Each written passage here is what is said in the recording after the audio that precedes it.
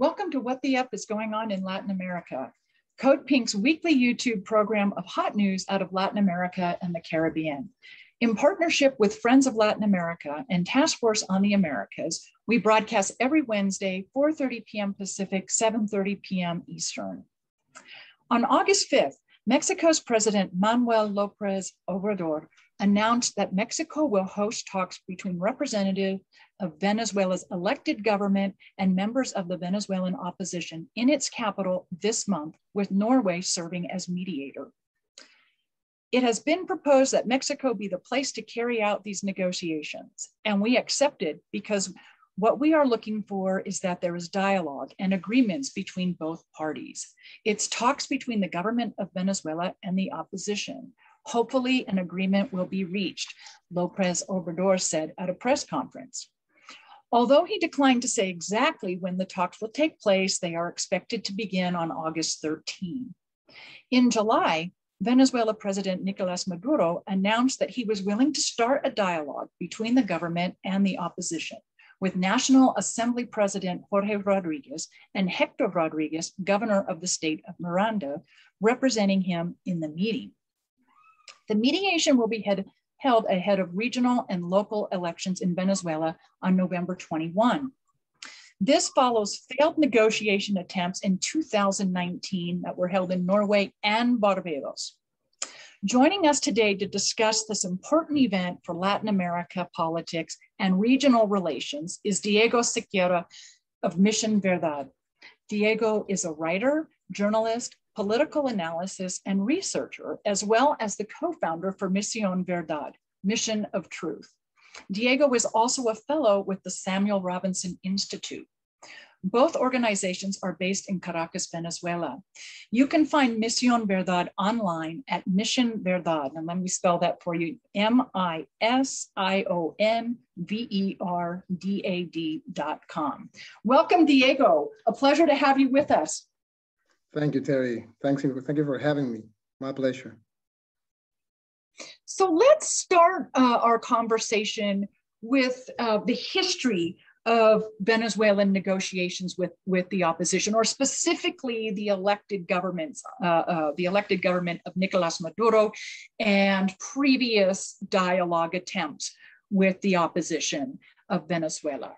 Who is the opposition participating in this dialogue and in the past, and what do we know going into this week? Well, you know, the most important thing is that this is, of course, we can have like a framework starting with the Guaidó cycle, and then before the Guaidó cycle, and then we can have now this moment, which is, I don't know if it's like maybe the tail end of this Guaidó cycle, if I can call it that way. These dialogues since 2019 have been sponsored basically by the Norwegian government, and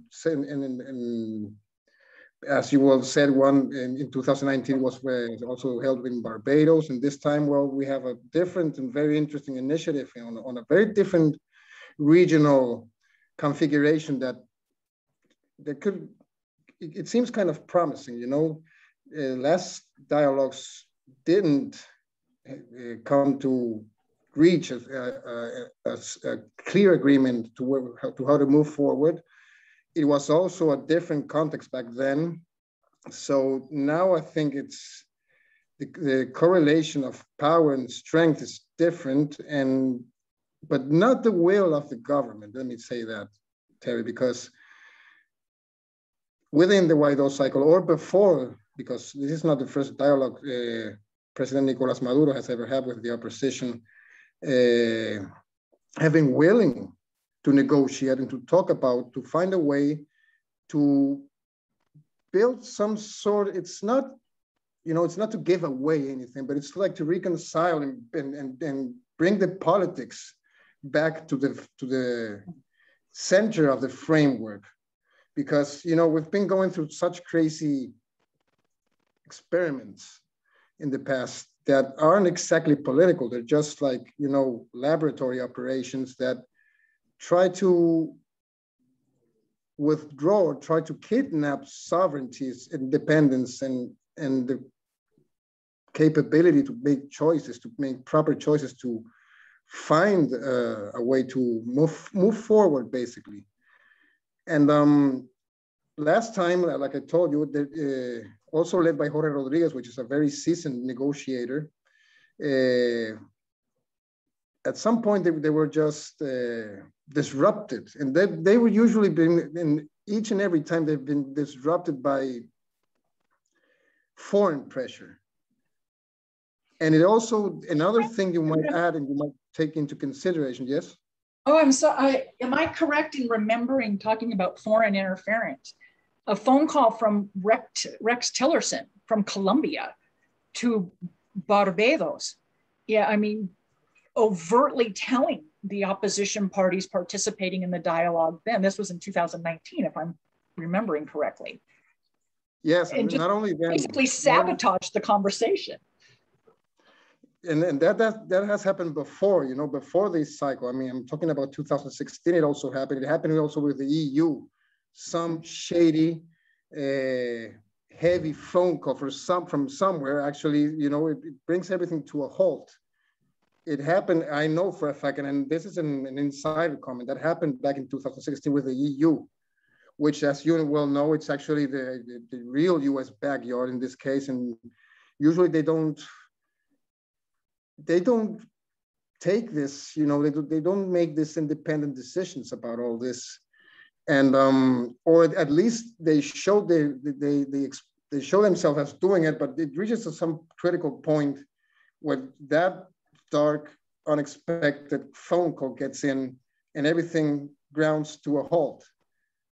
But now things are a bit different because, you know, something out, we still have to make sure what is going to be the composition of the other side. I mean, and also El Presidente Nicolás has always talked in plural about the oppositions, not the opposition.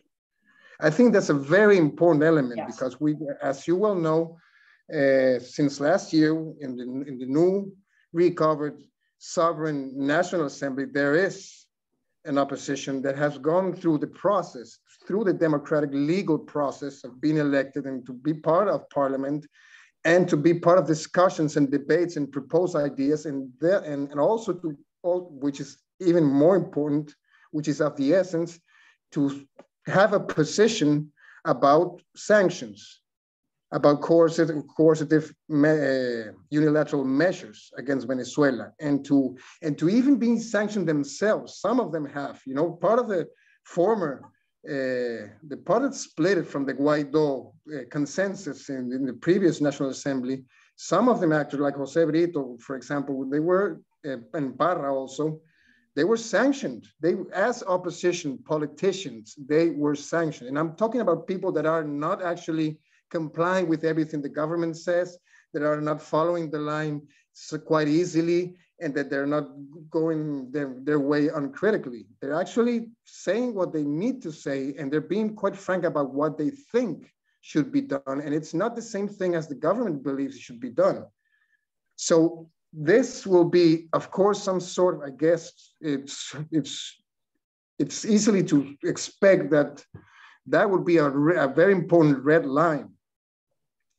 And also let's talk about, before we go on with sanctions and how different segments of the Venezuelan population and political composition interpret sanctions and respond to them.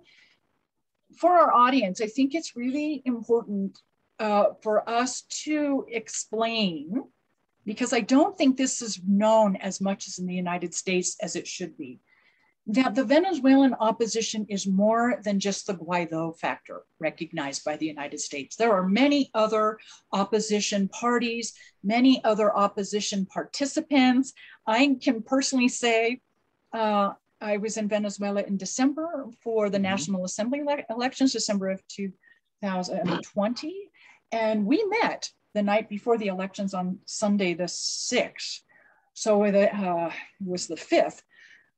Our delegation met with members of the opposition who were participants, and there was a number of, I think there were 14 or 16 people in the representing various factions in the opposition, and all of them were there because they have chosen to participate in the political process.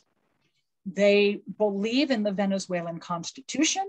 They do want a different government and a different economic structure, but they believe that those in the democratic process, they were very overt, that they were welcome to participate in the political process. There was no problem forming political parties, registering those parties to participate.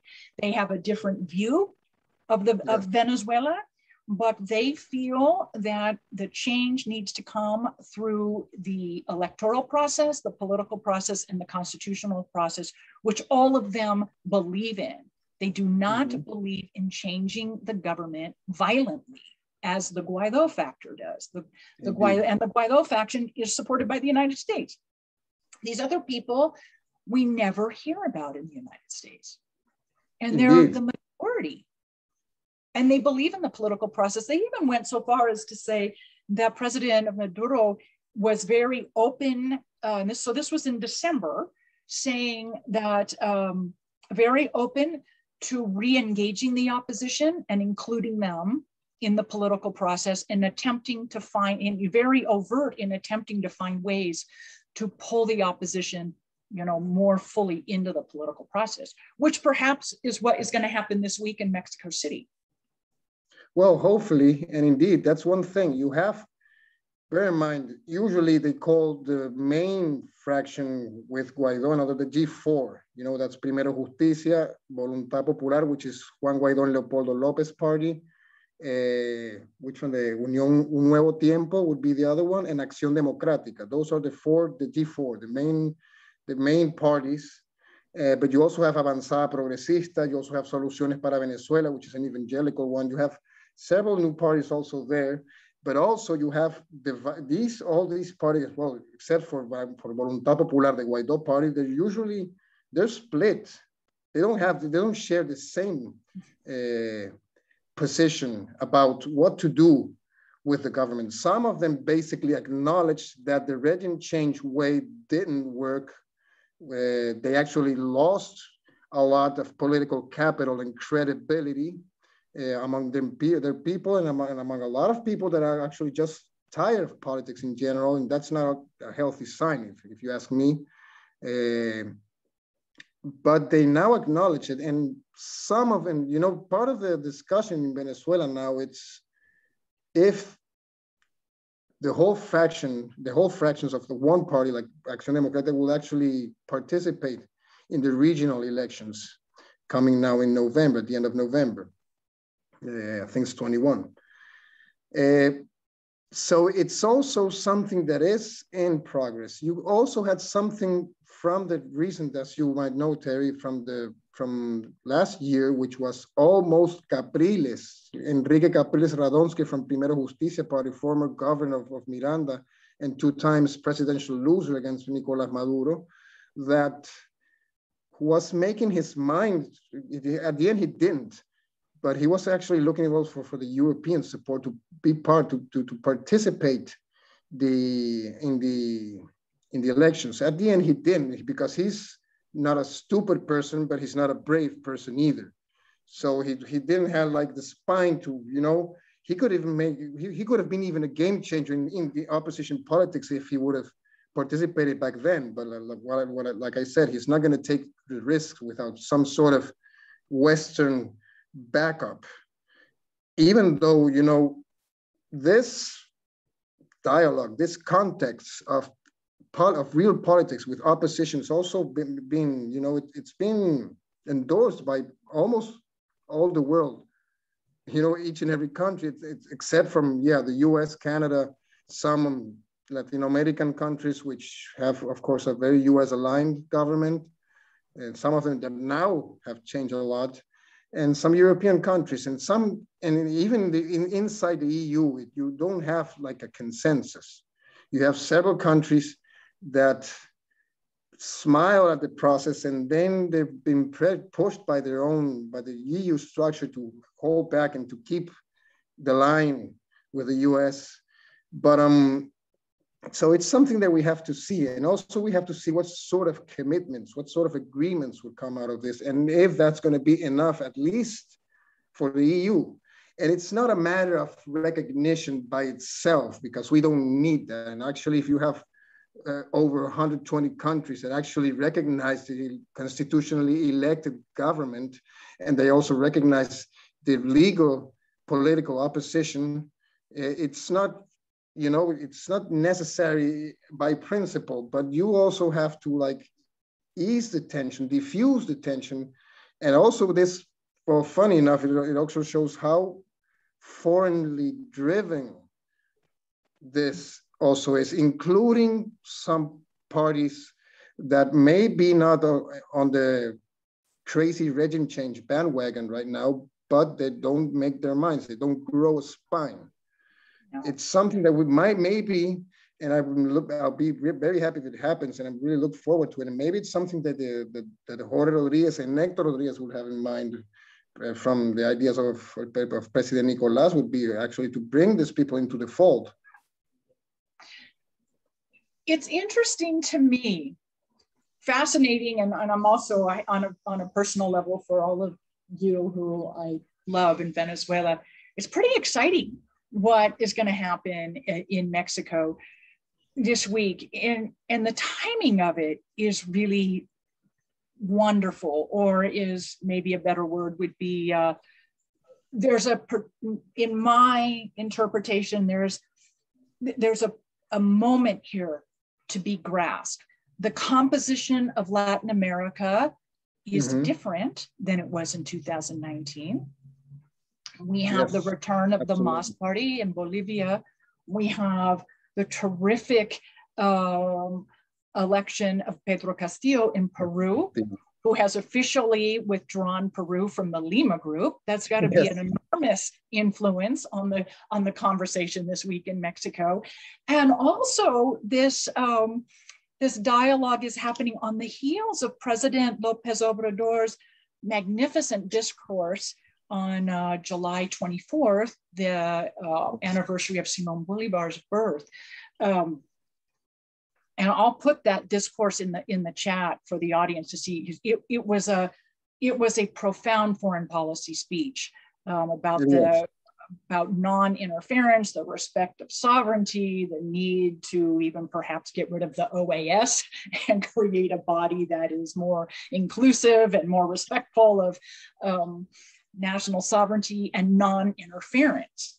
So it's a very special moment this week, I think.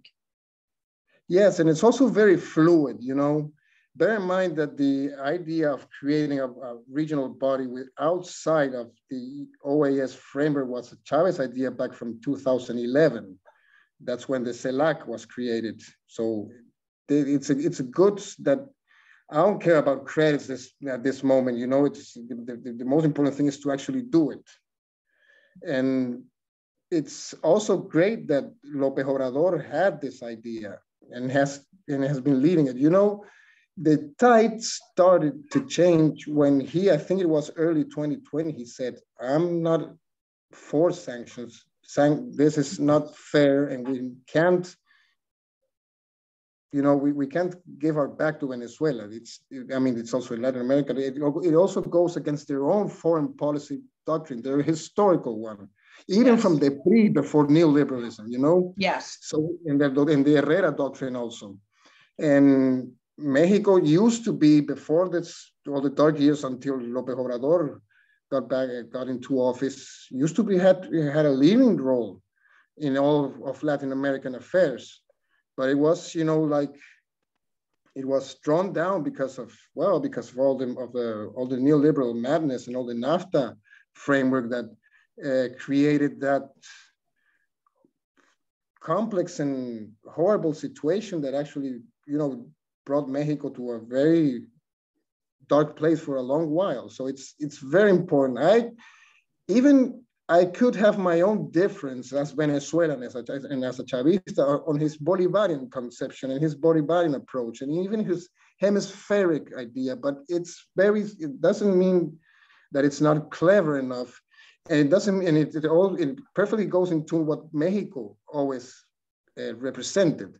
And then, yes, you have also the demise. I think it's the demise, or at least it's going to be it's going to take the Lima Group to a more frank and candid place, because as you well know, the Lima Group was actually a Canadian creation.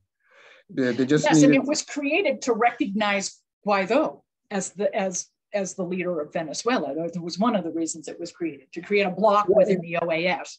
It was a couple of years before, it was in 2017, if I'm not mistaken, at the mid 2017, after the massive failure of a new regime change, a very violent regime change attempt that didn't work through. And it did got its strength once and its sense actually during the Guaido years, as a year and a half afterwards. And but it was a different Latin America back then, and you also had, you had Macri, for example, in Argentina. You still got, who was you had Peña Nieto in Mexico. It was a different composition. Well, Peru just, came out of its sleep after, I don't know, maybe 40 years, 50 years, yes. Velasco at least. So that's very, very interesting. But I also say fluid because, there's also a milder, non-Chavista, non-radical troika of tyranny approach from Mexico and Argentina right now, especially with Nicaragua, which I think it's pretty unfair. But I also say it's fluid because I don't think it must be a definitive situation, and it should evolve at some point. But anyway, it's still way more better than just a year ago, and even better than 2 years ago, or 3 years ago, or 4 years ago, when we have a very hostile environment.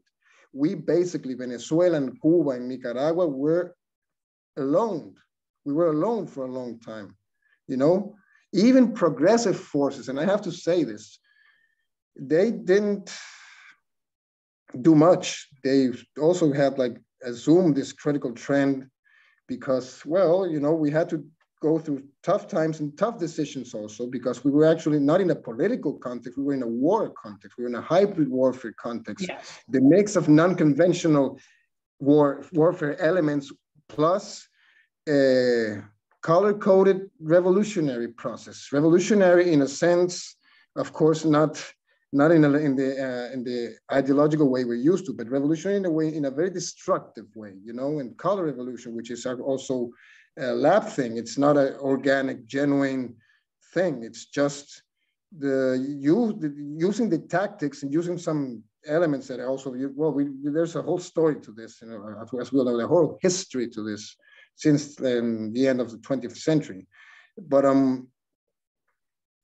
think this is important that you brought up since the end of the 20th century, since the election of Hugo Chavez as president and the introduction, I think it's the fifth constitution, fifth Venezuelan constitution, right? Yeah, it's very progressive, far more progressive than anything that we live by in the United States. But there has been, you mentioned hybrid war, and for our audience, I'm sure most of you know, but we're talking about diplomatic warfare, restricting visas, restricting who can apply for passports, who can come to the UN, sanctions, illegal sanctions, which we formally call unilateral coercive measures. Mm-hmm. And also, I would argue, since 1999, a really aggressive media war against the elected Venezuelan government. Yes, indeed. So those are three forms of hybrid war. There's others as well, but really the media narrative has been profound for over 20 years. Well, we had the first media coup in the 20th century, in the 21st century. They actually strict by the book media coup in 2002. It was basically based on narratives. Of course, there was a hardcore on the ground situation, but it was driven by the narrative. It was driven by media. And it was actually a template for a lot of things that came afterwards, because even the use of sharpshooters, for example, it's something they used afterwards in Maidan, to create Maidan in Ukraine in 2014, to create confusion and to also fire to both sides. The one that was against the government and the one that was for the government. And that actually triggered the whole, the final stage of regime change. That was also tested in Venezuela back then, 10 years before, 12 years before. And this was April of 2002. This was the coup against Hugo Chavez, just for reference for our audience. Yes, it was a 47-hour coup. Basically, it was from April 11th to April the 13th. It was, most importantly, was a counter coup, because it was a massive nationwide mobilization, but especially in Caracas, it brought back. I mean, it brought down the coup government, and it brought back the elected government. Chavez, yes, the elected government, Comandante Chavez, into office one more time. And actually, that was one of the first radicalizing experiences that made the Bolivarian revolution go further. And it was actually the setting stage for what came afterwards. So after those years, we're talking about 2002, 2003, we got the missions, starting the social missions about, the reading program, the literacy program, and education programs, which was also a game changer, and also the health programs, Misión Barrio Adentro. And then in 2006, Chavez got like one of the highest rates of electoral vote. And right afterwards, but right after that, I mean, it started to unleash. And well, you also have Mar del Plata, 2005, when they say al carajo, which was the free trade agreement with Latin America, with Americas. That was also a game changer, because not even Evo was in power then, only Chavez and Lula, and I think Nestor Kirchner, yes, and Kirchner from Argentina.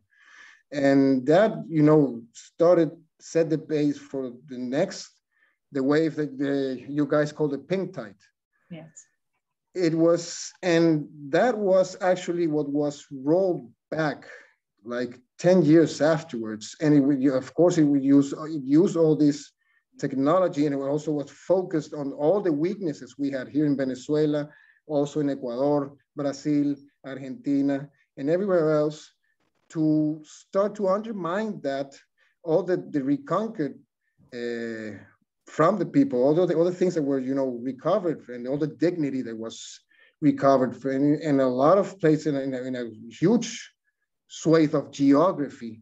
And that was also what was targeted. Yes. But we're seeing such a potential, I shouldn't even say potential, I believe we're seeing the reemergence or the resurgence of the pink tide. And I think this is the moment that the Mexican government is grasping, and in agreeing to host the dialogue this week.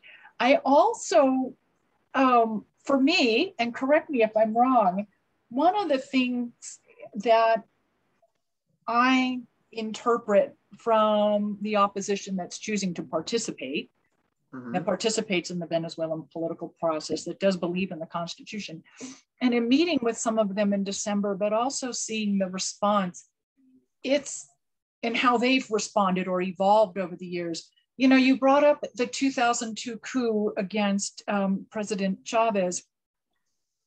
Those events, those external events, orchestrated overtly and sometimes less overtly by the United States, really, and not just in Venezuela, but in most countries throughout the region, have, to me, backfired. They've created, instead of causing massive chaos and disruption within a country, they've created a sense of national sovereignty first.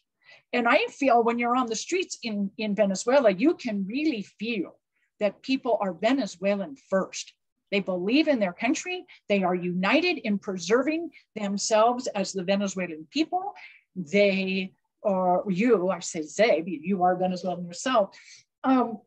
There's a sense that, and this includes the opposition, not the Guaido opposition, but we want to be left alone to run our country ourselves. solve our own problems, initiate our own programs, and we want to do that without external interference. And it's a really strong feeling. In most countries that I have been in the Americas, where there's been overt attempts by the United States and or its allies to change a government, all it's done is created a stronger sense of national sovereignty. And I think that sense of national sovereignty is what's hopefully going to play out this week in Mexico City. You see, you can even, I think there are three elements that are pretty important. One of them, of course, is in the case of Venezuela, of course, is they lost. And that's important. That's very important. They lost and they're losers, they're political losers, and they also, they let down their own people. So you have that sort of grievance from a section that was actually radicalized with the opposition with the recent events. Then you have another element which is also important, which is experience. And I'm not thinking exactly about Venezuela, because Venezuela, I think it's because holding the line was tough and it has been hurting a lot, as it has been hurting people in other places like Ecuador and some other places where it also hurt a lot to lose what they actually, when they realized what they lost and all the conquests they got. So then they realized also, even people that maybe are not militant or they're not political activists, they know they were better with these independent governments. So it's also a matter of common sense. And then you have a third element, which I think is very important, and it's not usually brought to the table as it should, I guess, which is nationalism. You have Latino American nationalism, which is also a feeling that goes even beyond, in the case of Venezuela, it goes beyond Chavismo. There were several polls about the US involvement in changing things in Venezuela. They always had a high rate of rejection. They could have, I mean, maybe they didn't like the Chavista government. Maybe they didn't like Nicolás Maduro. Maybe they thought Chavez was better or whatever, but they believe, and I'm thinking about people that are not necessarily Chavista, they believe that our problems need to be solved by ourselves. And that's a very important element. That's something they also woke up in the people, because when you push someone too hard to some very hard place, they're sooner or later, they're going to react in a good way, because you're going to realize what it's actually at stake. And so you have to give credit to that line of thinking, that not, one more time, it's predominant and it doesn't necessarily involve Chavismo. But then you have the stubborn majority of Chavismo as hugely mobilized. I mean, we had the primaries last Sunday, the 88th, and it was 5 million people voting, Terry, to pick their candidates for regional elections. And even they got, even people that are not in the party, they don't have a party card, that also participated and voted. They were open. 5 million people, in this crappy context. So that tells you a lot of how people still engage in politics and believe in political solutions on a local level. We're talking about local politics here, which always is a bit different, but of course they're interconnected, but of course there are also different priorities for different people, because if maybe in Caracas, it's much more easier to see the global interaction. But when you're in some, any other place inside Venezuela, it's not that obvious. It's not that obvious at first take. Of course, if you dig a bit deeper, you're going to find it. But that tells you how vibrant and lively politics are, and how people believe that they have something to do and to say if they vote and if they participate. It's really, it's really a wonderful thing to see, especially as you mentioned earlier, how difficult US interventionism in all its forms in Venezuela has made daily life, and yet people still participate. They still navigate their day, and I can tell the audience with personal experience. I've lived in Venezuela for 3-4 month periods at a time. It's not easy living under universal coercive measures to navigate what people in the States would call a normal day.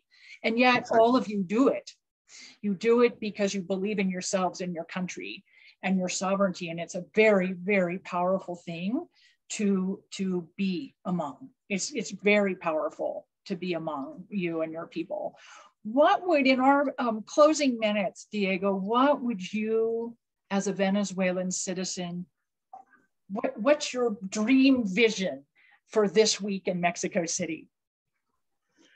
Well, you know, you've said something that I think you can also sum up as a battle for normalcy, you know, to have a normal life, a normal daily life. And if this is going to contribute to exactly that, to have a livable life, a bit better than we have now, with an economy that could actually work, and with people not trying to disrupt the natural process of, you know, just reaching out to each other in a normal way, then to find solutions, that would be huge, because it's going to be complex and challenging. That's also something the Presidente Nicolás have said, and I believe him. Boy, do I believe him. And you know, and what also it's I think it's a fear also, because I remember, for example, when El Comandante Chavez died in 2013, it was like a natural process to, you know, build bridges among people. It was actually the opposition people with opposition thought were actually more scared than we were. It was a natural process just to reach normally to all these people. And then suddenly in February 2014, we have like this awful pact, this dark pact between Leopoldo López, María Corina Machado, and Antonio Ledesma, called La Salida, the exit, which actually targeted that feeling, that national feeling of just, you know, talk, you know, to keep the dialogue going between people that have lots of difference, but don't care about at the end of the day, because we all share the same need to have a nice and decent life, and to have, you know, and to make the value of your work worth, to have a decent salary, to be able to have, to have one more time the security you had with healthcare, for example, or with education, and not living in this kind of uncertainty. So if this is going to cast out those ghosts, it's going to be just a major step, and it should be taken. Well, it's very hopeful, and as we said earlier, the complexion of Latin America is different now than the last go rounds with the dialogue between the Maduro government and the opposition, and it's I feel it's really hopeful for all of you, and I hope that's not naive, because I'm sitting here outside your country. I just feel the moment is so hopeful. Well, you know, to have a possibility. Yeah. Just to have a real possibility. Yeah. Exactly. With support from so many others throughout the region as well. I mean, the complexion of countries, as you said, you know, Venezuela, Cuba, Nicaragua, for many years, the three of you were alone, and you now are have more compatriots with you now. And and I think the president of Mexico has really seized that moment.